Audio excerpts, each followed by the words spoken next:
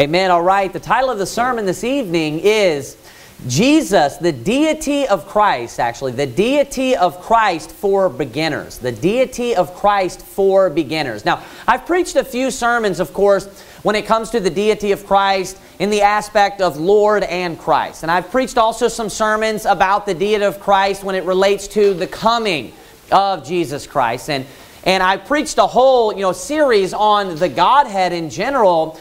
And all of these sermons really have something in common. They dealt more with the complexity, the more of the aspect that is maybe hard to understand.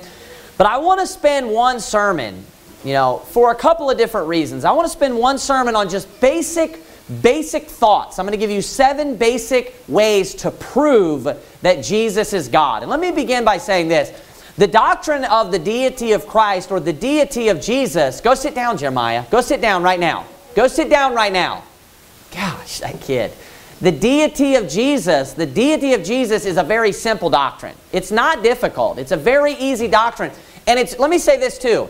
It's very, very clear in the Bible. It is extremely clear in the Bible. It's just as clear and as obvious as, let's say, salvation by grace through faith. It's just as clear and obvious as the fact that the rapture comes after the tribulation. There are many, many things that are, and it's funny that people be screwed up on these things when the Bible just plainly says so. And the reason why those doctrines are very, very, simple, and I refer to them as being simple, is because these are things that the Bible just plainly states. It's just you can find a verse that just plainly states these things. And, there are a lot of simple doctrines in the Bible, but I would say probably at least top 3 would be the deity of Christ. It's a very obvious, easy to understand and simple doctrine. And I want this to be a very simple sermon just proving that Jesus is God. And just kind of, help you to add to your arsenal of just having some ammo when you're out soul winning, maybe when you're speaking to someone at your workplace or whatever it may be, just to show them that there is no question that Jesus is God. And like I said, I'm going to give you 7 ways to prove that Jesus is not a man, just a man, but rather that Jesus was God in the flesh. He was not just a man, He was God in the flesh. Number 1 is the fact that Jesus is called God. There are plenty of verses that actually just say Jesus is God. Now, what type of verse, if we wanted to prove that Jesus is God, what would you be looking for in the Bible? What would be the number 1 thing that you would want to find?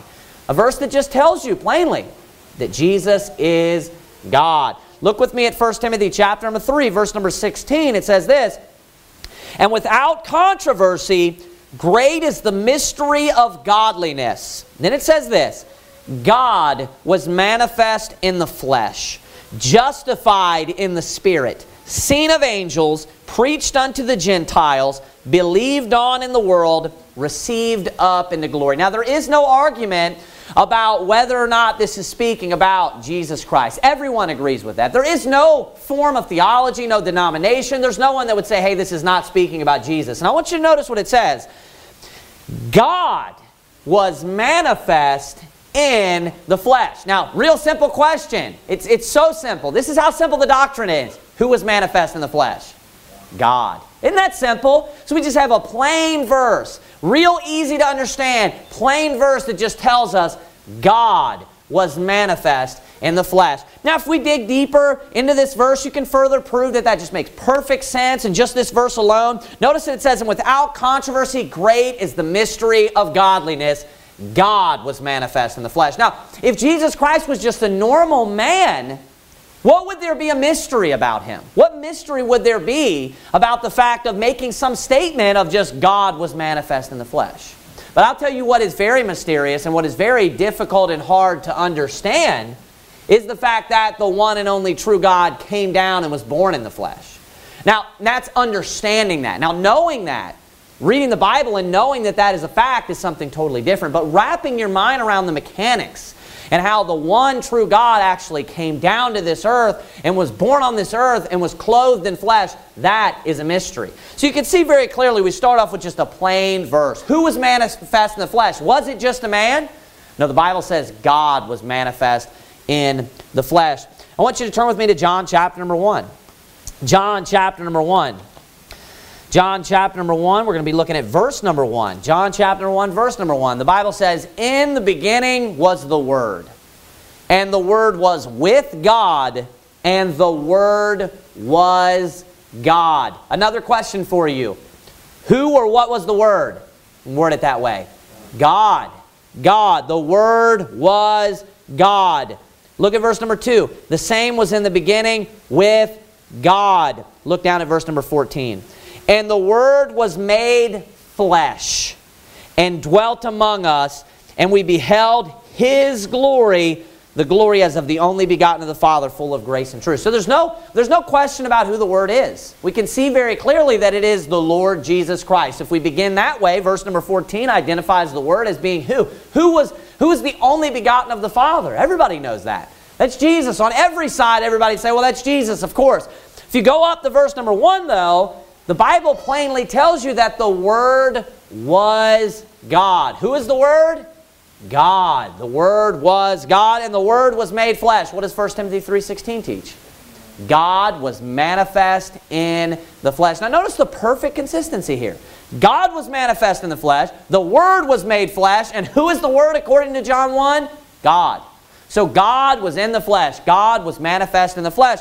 We see the exact same thing being taught. Go with me to John chapter number 20. I started off with Jesus being called God in the Bible very plainly because you know what, a lot of people who reject the deity of Christ, a lot of people that maybe would be a Unitarian, or a reformer, and this is a different type of reformer as referring to like Lutherans and the Reformation, people that would, maybe Jehovah's Witnesses, that would just reject the deity of Christ and say He's just a man, He's just a divine man, and things like that. They would always say that, hey, Jesus is not really God. And they'll try to eliminate all the verses and try to argue against all the verses that say that Jesus is God. But I want to show you how plain the Bible calls Jesus God over and over again. And of course, they'll try to say that He is a God, and I'm going to deal with that in just a minute. But look at John chapter number 20. John chapter number 20, and what they often say is, hey, He's Lord, He's a Lord, but He's not like God. This is one of their things that they'll bring up. Well, look at John chapter number 20, look at verse number 27. Then saith He to Thomas, reach hither thy finger and behold my hands, and reach hither thy hand and thrust it into my side, and be not faithless but believing.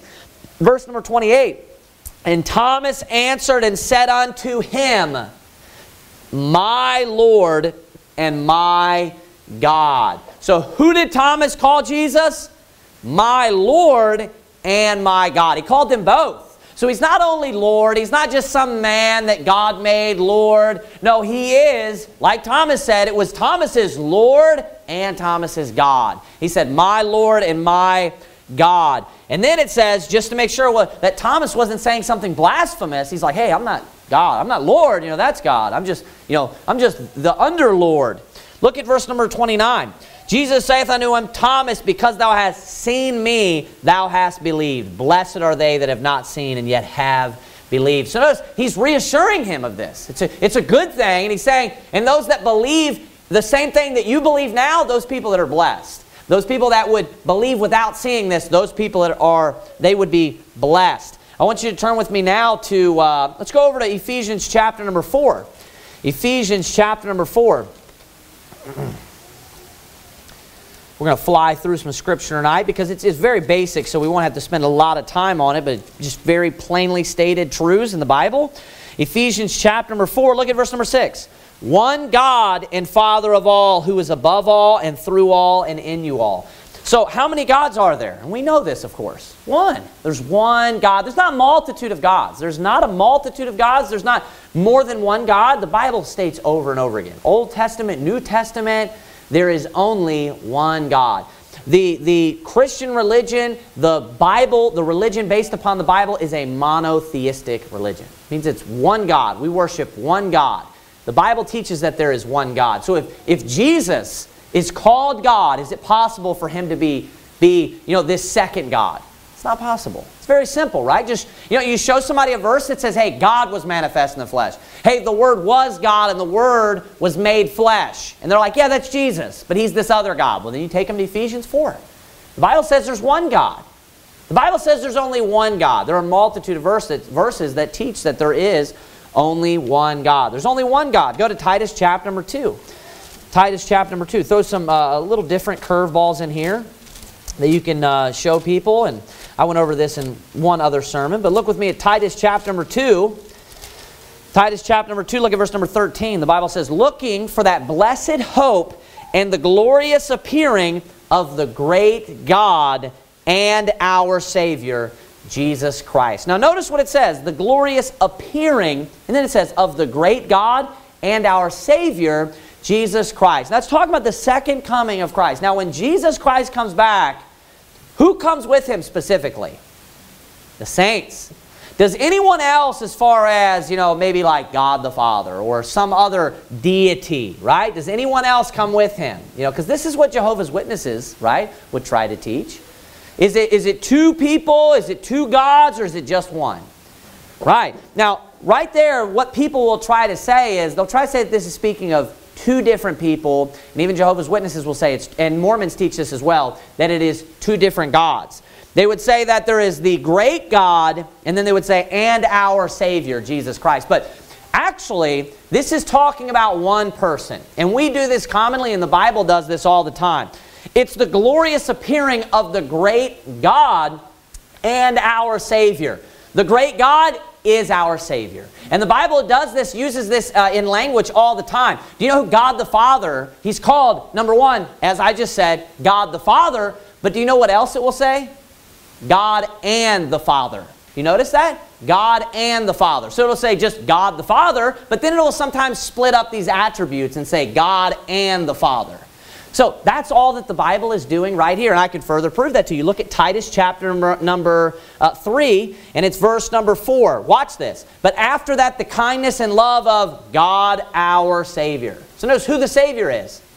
Who is the Savior? It's God. What does it say in Titus 2:13, like we read before? The great God and our Savior. It's speaking of the same person. One time it just puts an and in there and just separates these attributes, and then the other time it just runs them together. Look at Titus chapter number 1, verse number 3. Titus chapter number 1, verse number 3. But hath in due times manifested His word through preaching, which is committed unto me, watch this, according to the commandment of God our Savior. So when it says the glorious appearing of the great God and our Savior, it's saying that the great God is our Savior. He is the great God and He's our Savior. It's two different things. You can see that very clearly taught in the book of Titus. Go over to Matthew chapter number 1. Matthew chapter number 1. So He's called God. That's what we're looking at right now. In the Bible, Jesus is referred to as God. And there's a lot of material that I would have to leave out, of course, that you could preach, even just a sermon like this with these points, you could just continually add so many verses to this subject of where Jesus is called God and then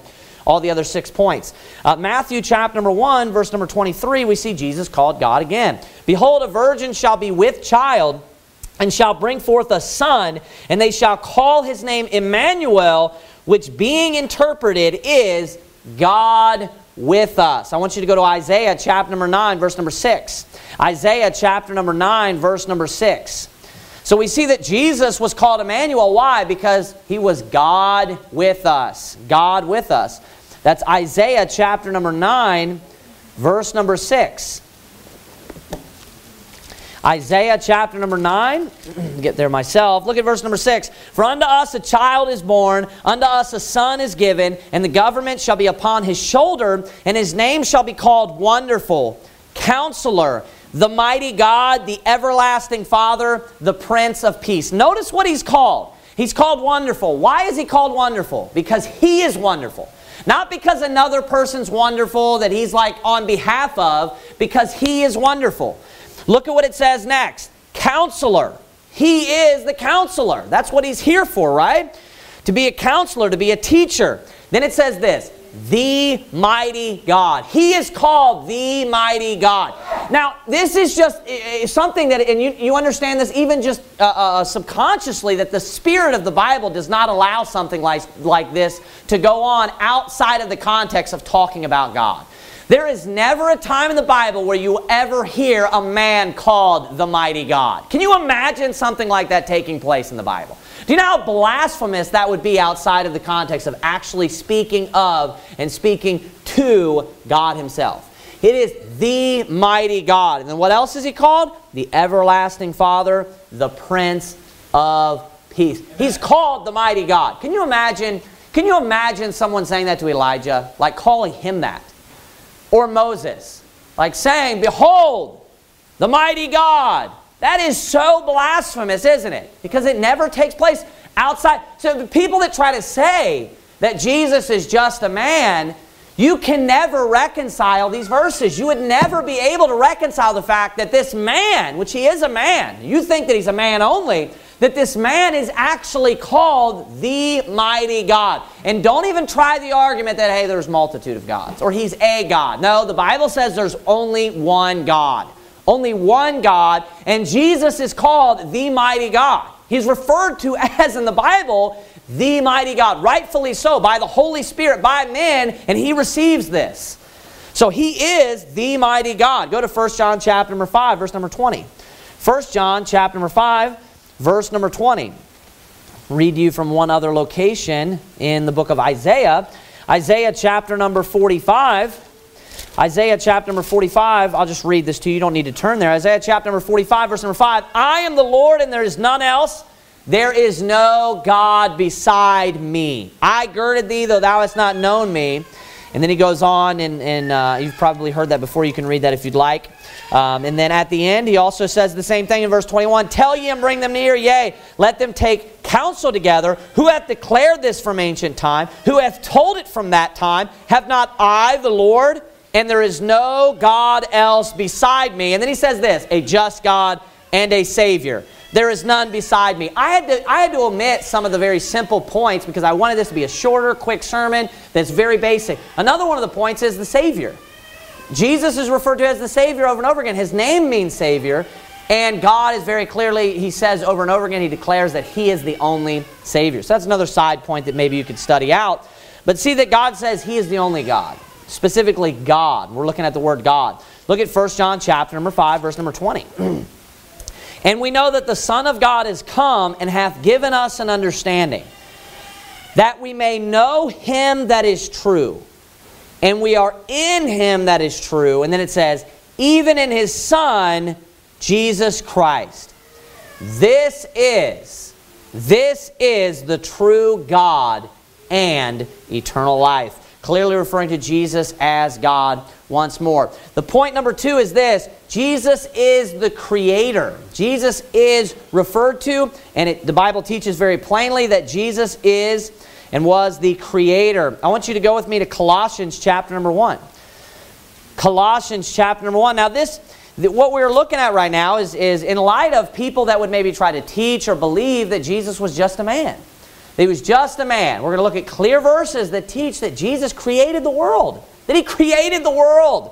Now, do you think just a man created the world? Do you think there's just some man or some angel that created the world? There's an abundance of verses that tell us from beginning to end that God created the world, aren't there? Just so many verses that say that God created the world. But now, in the context of the man Christ Jesus, and he is a man, the problem is he's not just a man. The man Christ Jesus, the Bible tells us, created the world. And the reason why is because, as we saw, God was manifest in the flesh. That one God that created the world became a man. Look at Colossians chapter number 1, verse number 13.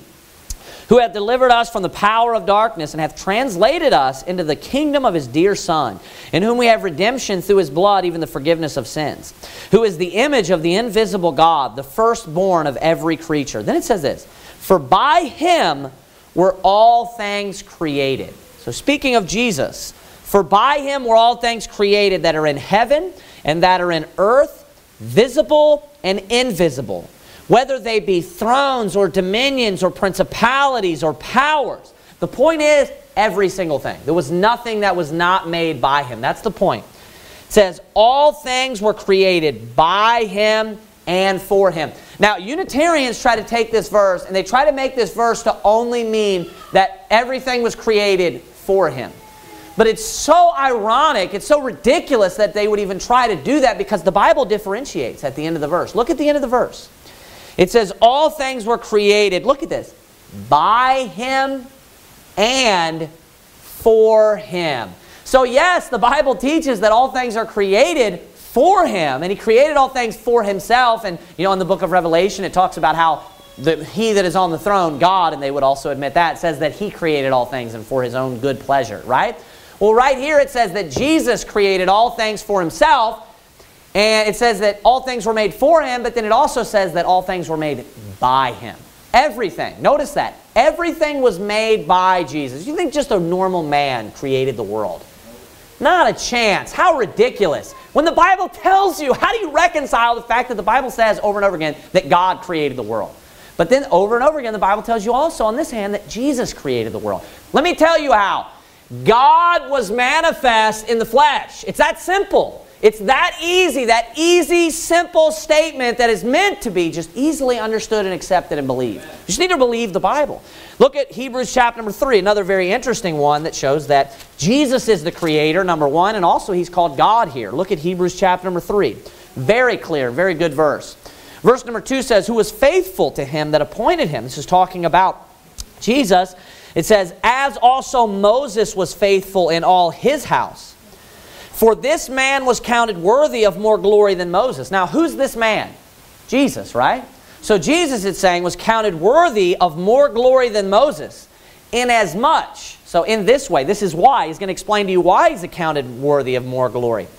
As he who hath builded the house hath more honor than the house. So he says that's because the man that built the house has more honor than the house. Now look at verse number 4. For every house is builded by some man, but then it says this, but he who built all things is God. You know what it just called Jesus? God. In turn of talking about him making all things and being greater than Moses, it's saying that Jesus created all things. Go back to John chapter number 1. John chapter number 1. And then Hebrews chapter number 1, verse number 2, of course, teaches this as well. Hath in these last days spoken unto us by his Son, whom he hath appointed heir of all things, by whom also he made the worlds. In Hebrews chapter number 11, it tells us that he created, that God, that is, created all things by the word of God. So notice this consistency over and over again, and now we'll see this again in John chapter number 1.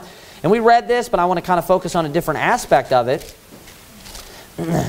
John chapter number 1. Get there myself. My pages are a little folded here. John chapter number 1. Look at verse number 1 again. It says, in the beginning was the Word, and the Word was with God, and the Word was God. Verse 2, the same was in the beginning with God. Now I want to focus on verse 3. All things were made by him. That's talking about the Word. That's talking about God. The Word is God. All things were made by him. Now watch this. And without him was not anything made that was made. Right? So notice there that it says that everything was created by God. Now this verse alone proves that Jesus is not a created being. Do you know how? Because the verse actually teaches that anything that was made by Jesus. So think about that for a minute. Anything that has ever been made, it says, all things were made by him, and without him was not anything made that was made. Saying anything that was ever made, there was never anything that was made that was not made by Jesus. So let me ask you a question. Could Jesus then be made? Of course not. It's not possible, right? Because everything that was made by Jesus. Why? Because in the beginning was the Word, and the Word was with God, and the Word was God. So it's very, very clear. Over and over and over again, you can see that Jesus created the world. That Jesus is the creator. No man, of course, created the world. God created the world. We know that God created the world. So that's another one. Real quick point, and I had to throw this in there just because it's such a good point, but I want to fly through this one. The fact that Jesus is referred to as Lord. He's called Lord from beginning to end. And you could probably think of numerous verses. Acts chapter number 16, verse number 31 is a good one. Believe on the Lord Jesus Christ, and thou shalt be saved. Romans chapter number 10, verse number 9, that if thou shalt confess with thy mouth the Lord Jesus. So he's called Lord. I mean, you could, in the New Testament, you could come up with so many different times where he's called Lord. Go to 1 Corinthians chapter number 15. 1 Corinthians chapter number 15. What the people that deny or reject, the deity of Christ, the fact that he is God in the flesh. And when I say God in the flesh, the one God, obviously. Jehovah God of the Old Testament. They'll say, oh, well, he's a Lord. This is their only way of, trying to get around this. He's a Lord, but he's not, the Lord Jehovah. Just like they say, hey, he's a God, right? Even though the Bible never teaches this, they have to make this up and extrapolate this out. Look at 1 Corinthians chapter number 15, verse number 47. It says, the first man is of the earth, earthy. Then notice what it says about Jesus. The second man is the Lord from heaven. So notice who it says that Jesus is. The Lord, definite article, from heaven. If I said to you, the Lord which is in heaven, who am I speaking about? Who would the Bible be talking about? I mean, by just a plain surface reading, of course it's speaking about the Lord Jehovah. It's talking about God. Another example of this, and you could kind of extend this out and just build upon it. It's like Romans chapter 10, verse 13. The Bible says, for whosoever shall call upon the name of the Lord shall be saved. Now, who is that talking about, them calling upon there? Remember, Jesus Christ. Amen. Romans 10:9 says that if thou shalt confess with thy mouth the Lord Jesus. Then Romans 10:13 says, for whosoever shall call upon the name of the Lord shall be saved. That's a quote from the Old Testament. And when that quotes the Old Testament, do you know what it's talking about? It says, for whosoever shall call upon the name of the Lord, and it's actually Jehovah. It's in all caps. The name of Jehovah. That's what it's saying in the Old Testament. The name of the Lord shall be saved. We see it quoted in the New Testament. It's talking about Jesus. Can you imagine? Just people, if you had to accept this doctrine, you got to take it to its full extent. Can you imagine Jesus just being a normal man? Or just another man just like Moses, Elijah. And I'm trying to pick the greatest men, right? To make this somewhat reasonable or give them the best chance of those that deny the deity of Christ. Can you imagine the Bible saying about Moses or Elijah or someone like that, that whosoever calls upon their name, and quoting a verse that was talking about Jehovah and saying that they would have to call upon their name, Moses or Elijah, some other man, just a man, not God. That would be utter blasphemy. You and I both know the Bible would never teach such a thing. It's ridiculous. It's complete blasphemy. And of course the Bible tells us there's only one Lord.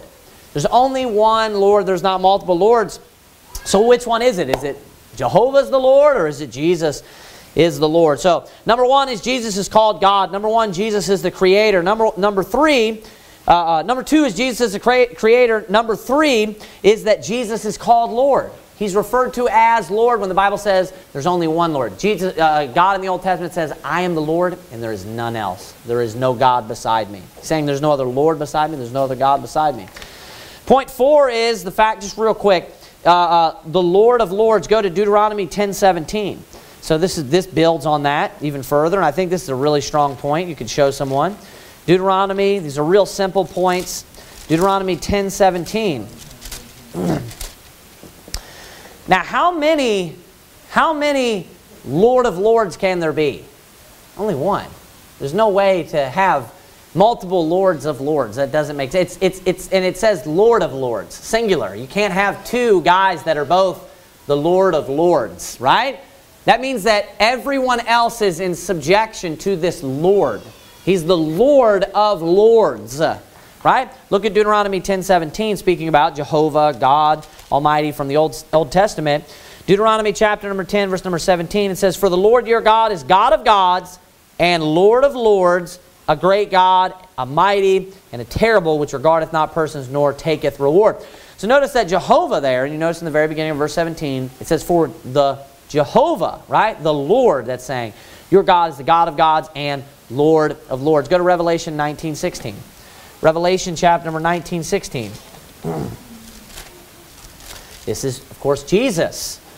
Revelation 19:16. And he hath on his vesture and on his thigh a name written, King of Kings and Lord of Lords. Jesus is called Lord of Lords. You know, that's a specific title, of course, that's given to Jehovah. But then also, you can't have more than one, so you have to pick. So now are you telling me that they're both, Lords, but Jesus now, He's the Lord of Lords. He's the Lord of Jehovah. That's the only option that you would have there if you want both of them to be Lords. Look at John chapter number, we'll skip John 1:1 again. We won't go back to it. But go to John chapter number 8. John chapter number 8. Another one is the fact that the Bible teaches that Jesus is eternal. So these are basic ways to prove, basic proofs that are very obvious to prove that Jesus is God. No man is eternal. No man is eternal. We're going to see that Jesus was eternal and is eternal. Look at John chapter number 8, verse number 58. Actually, we'll back up a little bit. Look at verse number 56. Your father Abraham rejoiced to see my day, and he saw it and was glad. Then said the Jews unto him, Thou art not yet 50 years old, and hast thou seen Abraham? Jesus said unto them, Verily, verily, I say unto you, before Abraham was, I am. Verse 59, Then took they up stones to cast at him, but Jesus hid himself and went out of the temple, going through the midst of them, and so passed by. The Jews understood what Jesus was saying. Number one, that's a title that Jehovah uses of the Old Testament, saying, I am that I am. But furthermore, he's saying that he is a way in which to teach and to declare his eternality. Go over to John 8:24 in the same exact passage. He again makes this similar statement that in a title that Jehovah uses of the Old Testament. I said therefore unto you that ye shall die in your sins, for if ye believe not that I am he, ye shall die in your sins. And look down to verse 27. They understood not that he spake to them of the Father. Go to Revelation chapter number 1, verse number 8. Revelation chapter number 1, verse number 8. We're looking at Jesus' eternality. The fact that Jesus is eternal. No man is just eternal. There's no eternal man. Revelation chapter 1, verse number 8 says, I am Alpha and Omega, the beginning and the ending, saith the Lord, which is and which was and which is to come, the Almighty. Look at verse number 17. And when I saw him, I fell at his feet as dead. And he laid his right hand upon me, saying unto me, Fear not, I am the first and the last. I am he that liveth and was dead, and behold, I am alive forevermore. Amen. And have the keys of hell and of death. Go to Revelation 22. Revelation chapter number 22. So this is Jesus speaking, and he's saying he's the first and the last. Again, that's a title. That is a phrase title that is used from the Old Testament. And it's a phrase that Jehovah uses, and when he is speaking about the fact that he is eternal. And he says, I am the first and the last. Look at Revelation 22, verse number 12. This is Jesus speaking again. And behold, I come quickly, and my reward is with me, to give every man according as his work shall be. That's a quote from Isaiah 62:11 from the Lord. Look at verse 13, Jesus speaking. I am Alpha and Omega, the beginning and the end, the first and the last. So I have a bunch of different statements where, and I didn't even go through all of them. I want to give you some basics, where Jesus in the New Testament is saying and teaching that he is eternal. Before Abraham was, he said, I am. He said, I am the beginning and the end, the first and the last. And people, they're not consistent. So I looked up some interpretations that people would try to use. He must have got the wrong time again. I looked up some interpretations that people would try to use of this passage, and get this. People will try to say, well, it's just him in prospect. Like when Jesus says, before Abraham was, I am. That is that the prospect. This is what Unitarians will say. That's that the prospect of Jesus was there, that the plan of Jesus was foreordained, that he was slain before the foundation of the world. That doesn't mean that he actually existed, because most Unitarians that say that Jesus is not Jesus is not God, they will say that Jesus was created. Most don't say that he's an angel, right? That's, Jehovah's Witnesses and Mormons, and they're just kind of new. Like the other Unitarians that exist today and have existed throughout history, all of them believe that Jesus was just created. So how do they explain? I looked this up. How do they explain these verses where Jesus says, I am the first and the last, the beginning and the ending? The Alpha and the Omega. And that's what they say. They say, well, that's Jesus just saying that I've always been ordained. I've always been in prospect. But here's the problem with that. What did it mean in the book of Isaiah when God said, I am the first and the last? What did he mean there? Get the context. What did it mean when he's explaining that he says, I am the first and the last, and then he goes on to explain, and there is no God before me? What is he explaining there? What did it mean when God said it in the Old Testament? What did that mean? Well, of course it meant that he was eternal. So you see this vast inconsistency here where, it very clearly in the Old Testament, everybody would read it and understand, when Jehovah said, I am the first and the last, he's saying that he's eternal. But then all of a sudden when Jesus uses the same statement, Well, it's just saying that Jesus is just kind of set up from everlasting. You know, he's the first and the last in that sense. That's ridiculous. That's totally inconsistent. If you showed somebody both of those passages and they walked away and still tried to say, oh, well, he means something totally different than he means here, that's a dishonest person is what that is. Jesus Christ said, I am the first and the last. Number one, because he's identifying himself as Jehovah, because that's a statement that exclusively Jehovah has used, the God of the Old Testament, number one. But number two, he's just teaching that, hey, I'm eternal. I am the Alpha and the Omega, the beginning and the end. Just like God said of the Old Testament repeatedly, he taught that he was eternal. I want you to go with me to John chapter number 3. John chapter number 3. The next point is that Jesus is omnipresent. Show me another man. This is a challenge to anyone who says that Jesus was not God. Show me another man that's omnipresent. How stupid and how ridiculous can you possibly be? Show me, was Elijah omnipresent? Was he able to be in multiple places at one time? Was Moses omnipresent? Could he be in multiple places at one time? These are the greatest men of God that ever lived. And people say, oh, Jesus, he's not God. He's just a normal man, just like any other man. Yeah, he had some divine characteristics, but he's just a man, right? Tell me why Jesus is omnipresent then. What man is omnipresent and able to be in multiple places at multiple times? How ridiculous. Look at John chapter number 3. Look at verse number 12. He says, if I have told you earthly things, and ye believe not, how shall ye believe if I tell you of heavenly things? How would he be able to tell of heavenly things? Maybe because he's from heaven? Like it says in 1 Corinthians 15, it says that he is the Lord from heaven. Look at verse 13 now. And no man hath ascended up to heaven, but he that came down from heaven, even the Son of Man, which is in heaven. Now that is a mouthful. There is so much to learn from there. Notice he says, no man hath ascended up to heaven, but only he that came down from heaven. So where did Jesus come from? Came from heaven, didn't he? The Lord from heaven. He said, no man hath ascended up to heaven, but he that came down from heaven. Now, let me ask you this question too. Has Jesus already, like when he was speaking, this is Nicodemus, while he was talking to Nicodemus, had Jesus actually ascended up to heaven yet? In an earthly sense, in time sense, or the timeline of just human history? Not yet, had he?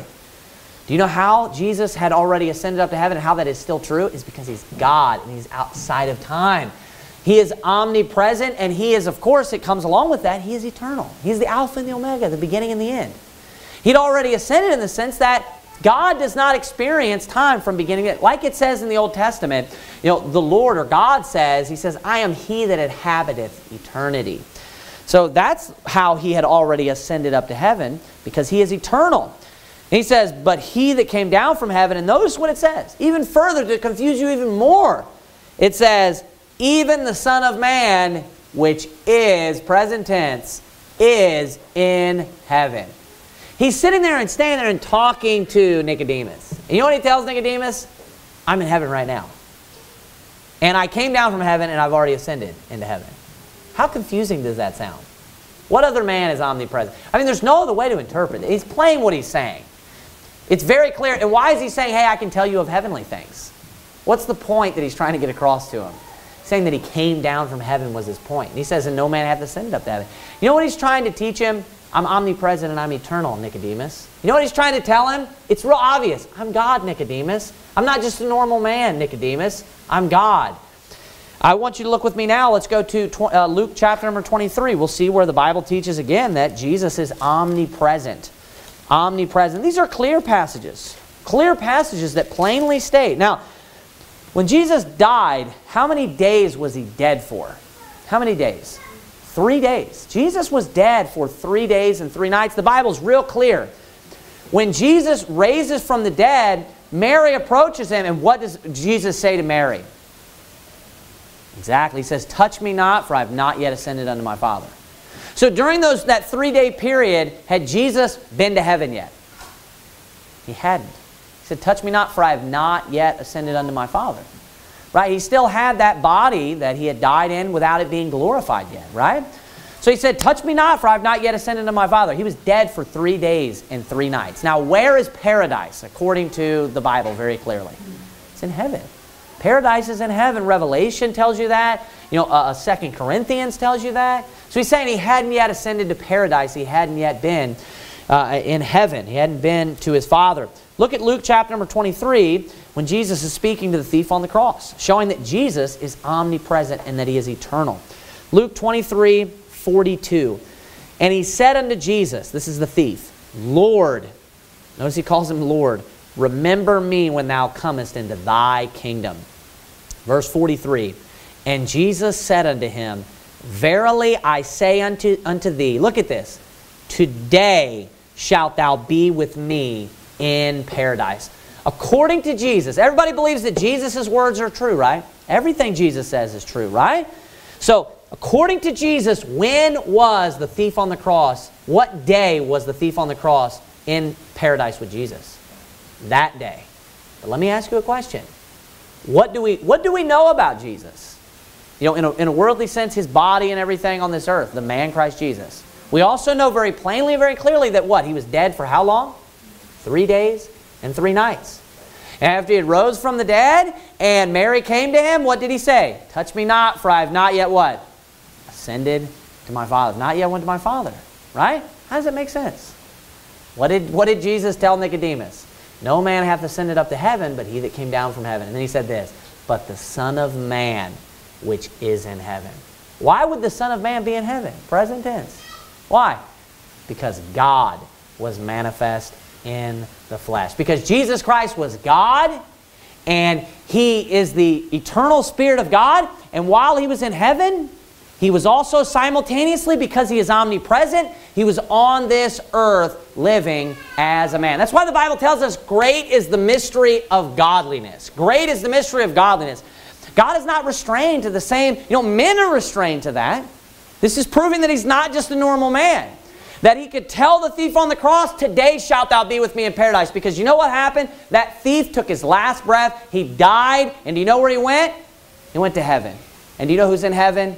God is in heaven. You know what he saw? He saw the throne of God. And you know who was seated on that throne? Jesus. That was who was seated on that throne. He saw Jesus on the throne. While Jesus also was dead for 3 days and 3 nights. So that is the mystery of godliness. That is the aspect of God that is just, it's majestic and it's amazing. It shows the power of God. The eternality and the omnipresence of Jesus Christ prove that he was not just a man, but rather that he was God. Another thing is that Jesus is referred to as being the Spirit of God. Look at John chapter 14. John chapter number 14.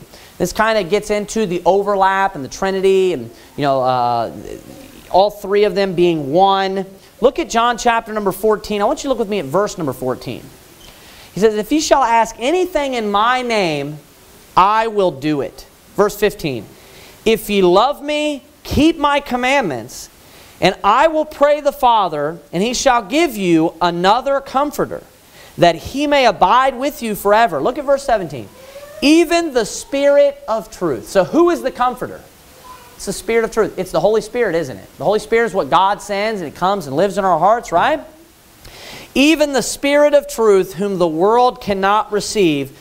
Watch what it says further. Because it seeth him not, neither knoweth him, but ye know him, for he dwelleth with you. Notice that statement. And shall be in you. So he's saying he dwells with you and shall be in you. Now look what it says next. Verse 18. I, this is Jesus speaking, will not leave you comfortless. I will come to you. So notice that's the eternality, and that is the omnipresence of God. Of course, Jesus is going to ascend up to heaven, but he's going to send the Holy Spirit. But at the same exact time, because Jesus is God, and these three are one, Jesus Christ is the Holy Spirit. He is the Spirit of God. And he tells them, hey, we're going to send a comforter. And he says, I will not leave you comfortless.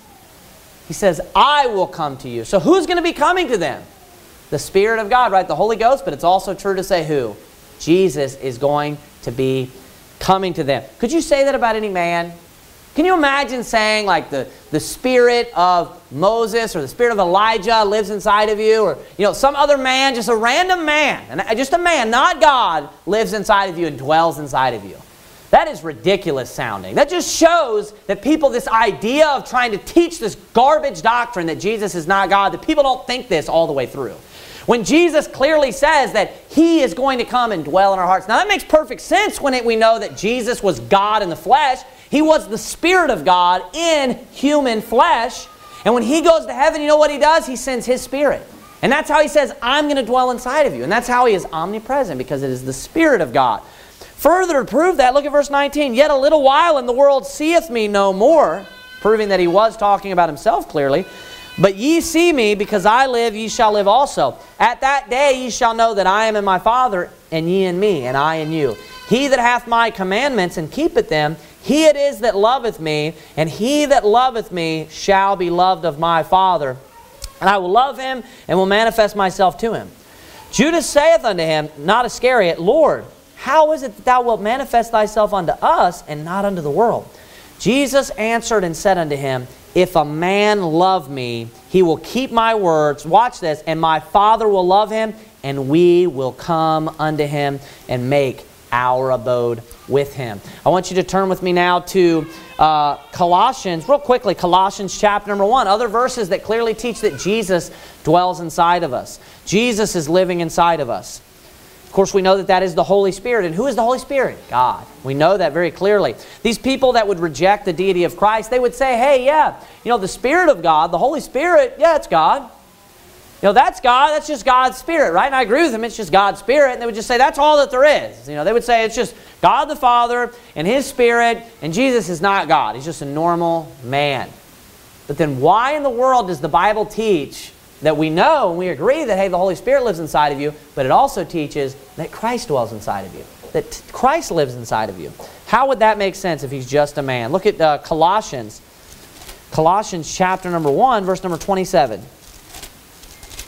Colossians chapter number 1, verse number 27, the Bible says, to whom God would make known what is the riches of the glory of this mystery among the Gentiles, watch this, which is Christ in you, the hope of glory. Look at Colossians 3:16. Colossians 3:16, let the word of Christ dwell in you richly in all wisdom. Sorry, wrong verse. Go to Romans chapter number 8.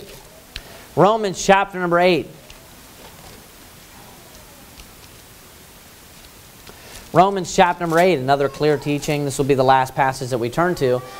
That the Spirit of God dwelling in us is actually Christ dwelling in us. Look at Romans chapter number 8, look at verse number 9. But ye are not in the flesh, but in the Spirit, if so be that the Spirit of God dwell in you. Now if any man have not the Spirit of Christ. Now what did it just say before that? It said the Spirit of God, didn't it? Now it's saying, but if any man have not the Spirit of Christ. Right? So notice it's God's Spirit, it's the Spirit of Christ. Now, let me ask you this question too, but before I read further. You know, like the spirit of Tyler, would you say that's a different person, or would you just say that that's me? My spirit is just like a totally different person than me, or it's me? Say it's me, right? The spirit of Tyler's me, right? So the Spirit of God is who? It's God. Right? You know, it's not a totally different person. It's not this other being or something. The Spirit of God is God. It's just His Spirit, right? Right? So when it says the Spirit of God, who's it talking about? God. But then it interchangeably says, if any man have not the Spirit of Christ. So who is that now talking about? Christ. So notice that the Spirit of God is equivalent or the same as the Spirit of Christ. It's one and the same. Showing there, we can already see this overlap between Christ being God, God being Christ. And to further prove that, look at verse 10, what it says now. And if, look at this, Christ be in you. Just like I said, the Spirit of Christ is who? It's Christ. So if the Spirit of Christ is dwelling in you, who is going to be dwelling in you? Christ. If Christ is God, of course we can refer to it also as, the Spirit of God. Now Christ is, of course, Christ means Messiah. Christ is specifically, the seed or the promised seed that would come one day from mankind. The promise is given unto Adam. And what ended up happening was God came and God was born in the flesh. He was born of the seed of man. He was born of that seed and He was that Messiah in the flesh.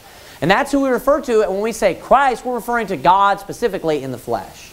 Not just God as a spirit in heaven, dwelling in heaven. Christ is God when He was living as a man or when He was in the flesh. So notice it says in verse 10, "And if Christ be in you, the body is dead because of sin, but the Spirit is life because of righteousness." Notice that the Holy Spirit dwelling in us would be Christ in us. Look at verse 11. But if the Spirit of Him that raised up Jesus from the dead dwell in you. Are we talking about like 6 spirits dwelling in us? Of course not. It's one Spirit. And now, notice that the Spirit of Christ, who is Christ dwelling in you, is referred to as what? The Spirit of Him that raised up Jesus from the dead. Who is Him that raised Jesus from the dead? It's God. God raised Jesus from the dead. And it's just referring to, interchangeably, Christ's Spirit, the Spirit of Christ. Can you imagine? Can you imagine in the Bible, these are just basic, quick, basic truths.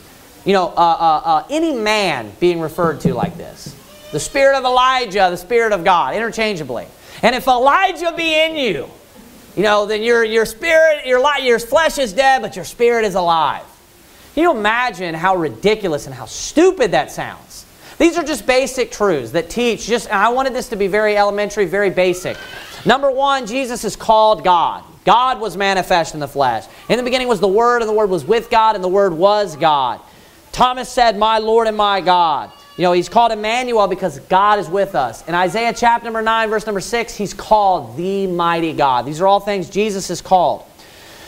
We see that Jesus is the Creator. He's referred to as the Creator multiple times. No man is the Creator. No man is called God. Jesus is the Creator of all things. Jesus is called Lord. He's referred to as Lord all throughout the New Testament. Furthermore, He's called the Lord of Lords. That's a title just given to Jehovah. Jesus is called Lord of Lords. Jesus is eternal. You can see that Jesus is eternal. No man is eternal. These are basic truths to prove that Jesus is God. Jesus is omnipresent. While He was on this earth, He says that He was in heaven. Jesus is omnipresent. No man is omnipresent. Jesus is the Spirit of God. Why? Because He is God. It's just as simple as that. The Bible tells you God is a spirit, and they that worship Him must worship Him in spirit and in truth. Why is Jesus Christ equated with the Spirit of God? We started off with the basic verse. And if you just want to prove to somebody, just to shut the argument down real quick, that Jesus is God, turn to 1 Timothy chapter number 3, verse number 16. God was manifest in the flesh. The Bible's very clear. Jesus is God. And let me say this at the very end. People can maybe get a little bit confused. People can be deceived by others, you know, to a degree, you know, that Jesus is not God or things like that. They can just kind of get confused about this. But let me tell you this, that if a person, at the moment that they pray and they ask Jesus to save them, they must be calling upon the name of the Lord. They must know that Jesus is God. They must be praying to the Lord to save them. No man can save you. You must be trusting in God. So when you're trusting in Jesus, you must believe that Jesus is God. You cannot be trusting in a Jesus that is not God, or a Jesus that is not man. I'm sorry, that is just a man. You cannot be trusting in a Jesus that is not God and that is just a man. You cannot be. You cannot do that, because you know why? Then you're not trusting in God. You must be trusting in God to save you. God is the only Savior. So, like the Bible says, you know, Jesus very plainly states that if you believe not that I am He, ye shall die in your sins. So it's very important, we're out soul winning, emphasize the fact that Jesus is God. Show them. Use these verses if you need to. Very plain, clear verses that just teach that Jesus is God. A lot of principles and thoughts that just teach that Jesus is God. There's no way around it. True, strong evidences. Let's bow our heads and have a word of prayer. Heavenly Father God, we thank You for Your word. We thank You that You are our Savior, that You came down, were born on the earth for us, and that You became a man, became flesh. You love us so much that You didn't send some other person, You didn't create some man, but You did it for us, just expressing Your love so much more. We're so thankful for that, dear Lord. We ask You that You would help us to, no matter how well we understand and know this doctrine, that we would grow in it, and that we would be able to teach others, and that we would understand the importance of understanding the deity of Christ. And we thank You so much for it, dear Lord, and just be with our church, be with everyone that is here, and bless all of the prayer requests, dear God. And we love You so much again, and in Jesus Christ's name, amen.